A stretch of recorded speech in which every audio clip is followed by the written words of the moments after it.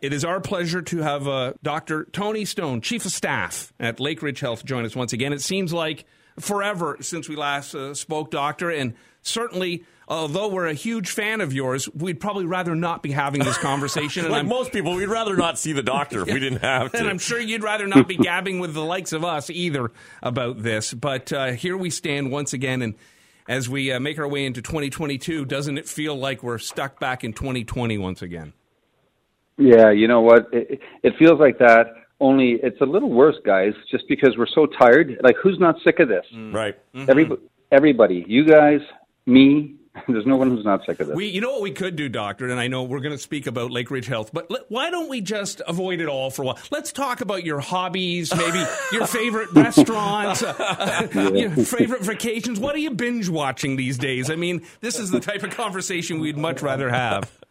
Yeah, me too. Me too, guys. Yeah, for sure. Okay, Lakeridge Health is really struggling right now. There's a lot you're doing right and a lot that's good, and the staff there are incredible. But we're year 3 now, and we're really starting to feel the weight of all of this, and it's only getting worse. Yeah, that's Thanks again, really, guys, for having me back. So, you know, if you watch this Omicron tsunami and you look at the numbers, and you can just go to the dashboards and look at them, you'll see that that Omicron really started to take off in mid-December. Now, if in typical fashion, hospitalizations started to take off 2 weeks later. And so like hospitalizations only really started to speed up end of December. So just over 2 weeks ago, we had 4 people with COVID in hospital. And this morning we have 70. Wow. And it's that quick. And the worrying thing is if you look at the rise in Omicron, and we're not going to know the numbers exactly now because of the change in testing rules. Yes. But if you look at the rising numbers, we will still continue to see cases rise here in Durham, in our hospital, and then across Ontario and Ontario hospitals. We don't know when exactly it's going to slow down. Is it going to be in 2 weeks, 4 weeks? Is it a little bit further out? The experts have their guesses, but that's the concern, right? Because, I think, there's already sort of projections that all of Ontario will become short on acute care beds. And that's acute care beds for COVID, but for everybody else. All of the listeners, for all of the stuff that we all need at the hospital besides COVID, is going to be more and more challenging to deliver. Doctor, when it comes to Omicron, have you seen or heard any misconceptions that are happening with this? Because at first we were told it was mild, it was flu or cold, and now we're starting to see the hospitalization. So what do we know about it, and what can we do about it? Yeah, so that data is as good as it is right now because it's pretty new. But the data is that Omicron is probably about half as severe on average as Delta. So it's actually probably a little closer to the very first wave. And so what's happening is if you look at hospitalization rates with Delta were about two per 100 people, 2 per 100 confirmed cases, and now we're at 1. So we've gone from 2% to 1% getting hospitalized. But 1% of a huge number still means a deluge in the hospital. Right. Now, for those who battle constantly over this, and we hear it all the time between vaccines and anti-vax, and now we're hearing the anti-vax side say, well, listen, even if you're vaccinated, you're going to get it. So that starts to then hurt the vaccine effort because people are confused by this idea that, well, if you have the vaccine, you should be fine. Yeah. It's so. I think number one, it is true that with Omicron, if you're double vaccinated, you're more likely to get symptoms should you catch it. And the data is saying that basically about 85% of us who have two vaccines and we catch Omicron, we're going to get symptoms. Now, if you look at severe illness, it's still really very protective. So I think it's more like about 80% protective against hospitalization, but it's only about 15% protective against symptoms. Now, if you get your third dose, and everyone 18 plus is eligible, but if you get your third dose, the number goes from 15% protective against symptoms up to 75%. Perfect. So getting the third dose is huge, and we want everyone to get out there and get it as fast as possible. Now, I know sometimes it's tough to book right now because we're all doing it, but never mind sort of the issues with the anti-vaxxers, if you will. And just on that note, just quickly, we know that if you look carefully, the unvaccinated are still 15 to 20 times more likely if they get COVID to end up in the ICU than the vaccinated. Doctor, there are so many questions that people have with this, and one of them, and I think this has probably been the case with not only Omicron or COVID, but before that, is when do I go to the hospital, or when are these symptoms bad enough that I should be really getting checked out? Because now we're told just isolate at home if you have symptoms. What's your recommendation here? Yeah, no, thanks, Lucky. So, what's happening is our COVID assessment shows that the rules have changed, although the rules are complicated. So, you can go on, I'm sure, in lots of media outlets to find out what the rules are about whether you're eligible for testing. But what we've done is we've converted the COVID assessment centers into these respiratory clinics. So what we're looking for people to do is to, let's say, go to the COVID Assessment Center website. You can figure out if you're eligible for testing just because of an exposure. You're eligible for testing if you have mild symptoms. But mostly, all of us who don't have risk factors, we just stay at home if we have mild COVID, and we just isolate and do what we're supposed to do. The target population now is people who are moderately ill. Now, what does that mean? It means, lots of us, if we were moderately ill, like we had a bad, we felt we were coming down with pneumonia. We felt like we needed to be seen by a doctor. We may go to a clinic, and they haven't been really as accessible in the last year and a half. Or you'd go to the Emerge. With these clinics opening up, what we're wanting everyone to do is if you are moderately ill, go to these assessment centers to be seen. Don't come to the Emerge. Come to the Emerge as always if you're severely ill, right? If you're really short of breath, if just like before, if you're having bad chest pain.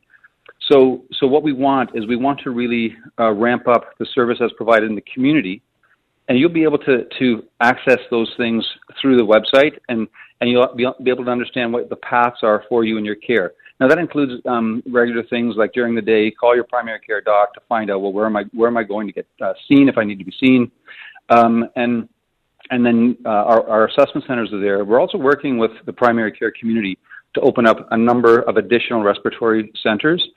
So that's the goal here. If you're mild, stay at home and isolate. If you're moderate, then follow the paths that we've created. If you're severe, as always, come to the Emerge. Dr. Tony Stone, Chief of Staff from Lakeridge Health, with us once again, and has been joining us throughout all of this. Doctor, we spoke about this back in 2020. Today, we speak of it again. Do we see a light at the end of the tunnel? We did hear that, maybe if you got this, it would help build your antibodies. Is this, if history shows, as I understand it, I could be completely wrong, this history shows that this is kind of how pandemics roll out. You get wave after wave after wave, and then at some point the virus starts to peter out, or we get enough people vaccinated that it dies it down. Like, are we expecting a 8th, 9th wave, or how does this thing finally, and I know you don't have a magic ball, you don't know, but do we see this thing petering out? I hope so. I hope that 2022 is the year that what you just described happens, which is, there's so much immunity out there between vaccinations and, frankly, people who've caught COVID, that the virus simply doesn't spread as much. So what the experts believe, and this is not uniform because there's different opinions about when and how this happens, and it happens slowly, by the way, that eventually we go to this steady state where COVID doesn't actually go away, but it becomes, it's manageable. It's not running our lives the way it is today. And it'll be probably seasonal because we've all seen that. We've seen what's been happening every winter and then every summer. So that's the hope this year, is that we cross that threshold. So the thought is that there would still be some more small waves, but you're right. The experts don't all agree, and none of us are sure about that one.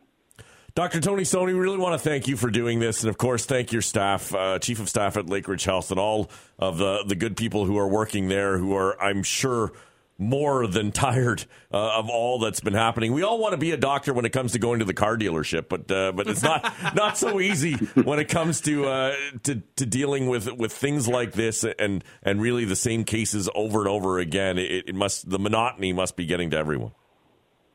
Let me comment a little bit on that, because everyone's seeing the impact on all industries as this Omicron tsunami hits. I mean, who doesn't know people who've had COVID now? Right.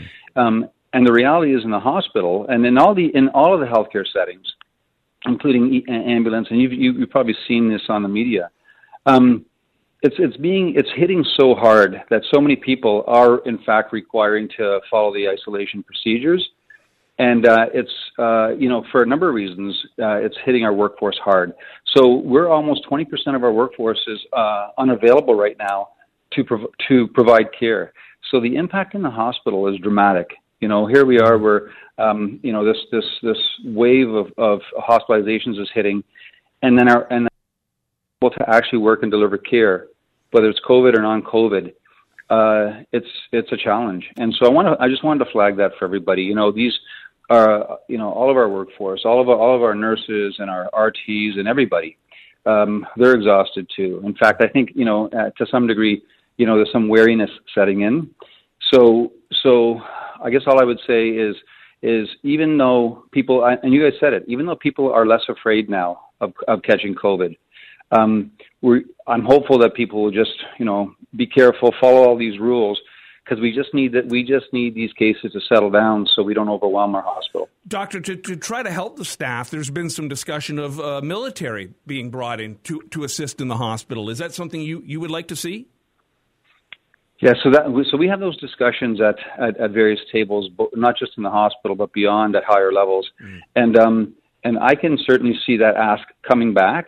I don't know exactly the size of the workforce that the military has to support. But when it comes to supporting things like, non-clinical activity, we may need them. I think those decisions haven't been made yet. They certainly haven't been made at our hospital, but they're being discussed at a number of tables. Well, Doctor, as we started the conversation off, certainly it's the last thing we want to be talking to you about, but we have to, because it's so hugely important to make sure Lakeridge Health stays up and running, and the staff is exhausted, and I totally 100% can understand that, because certainly we're even sick of just talking about it, so I can only imagine what you guys are going through. So, really, what have you been binge watching? Contagion.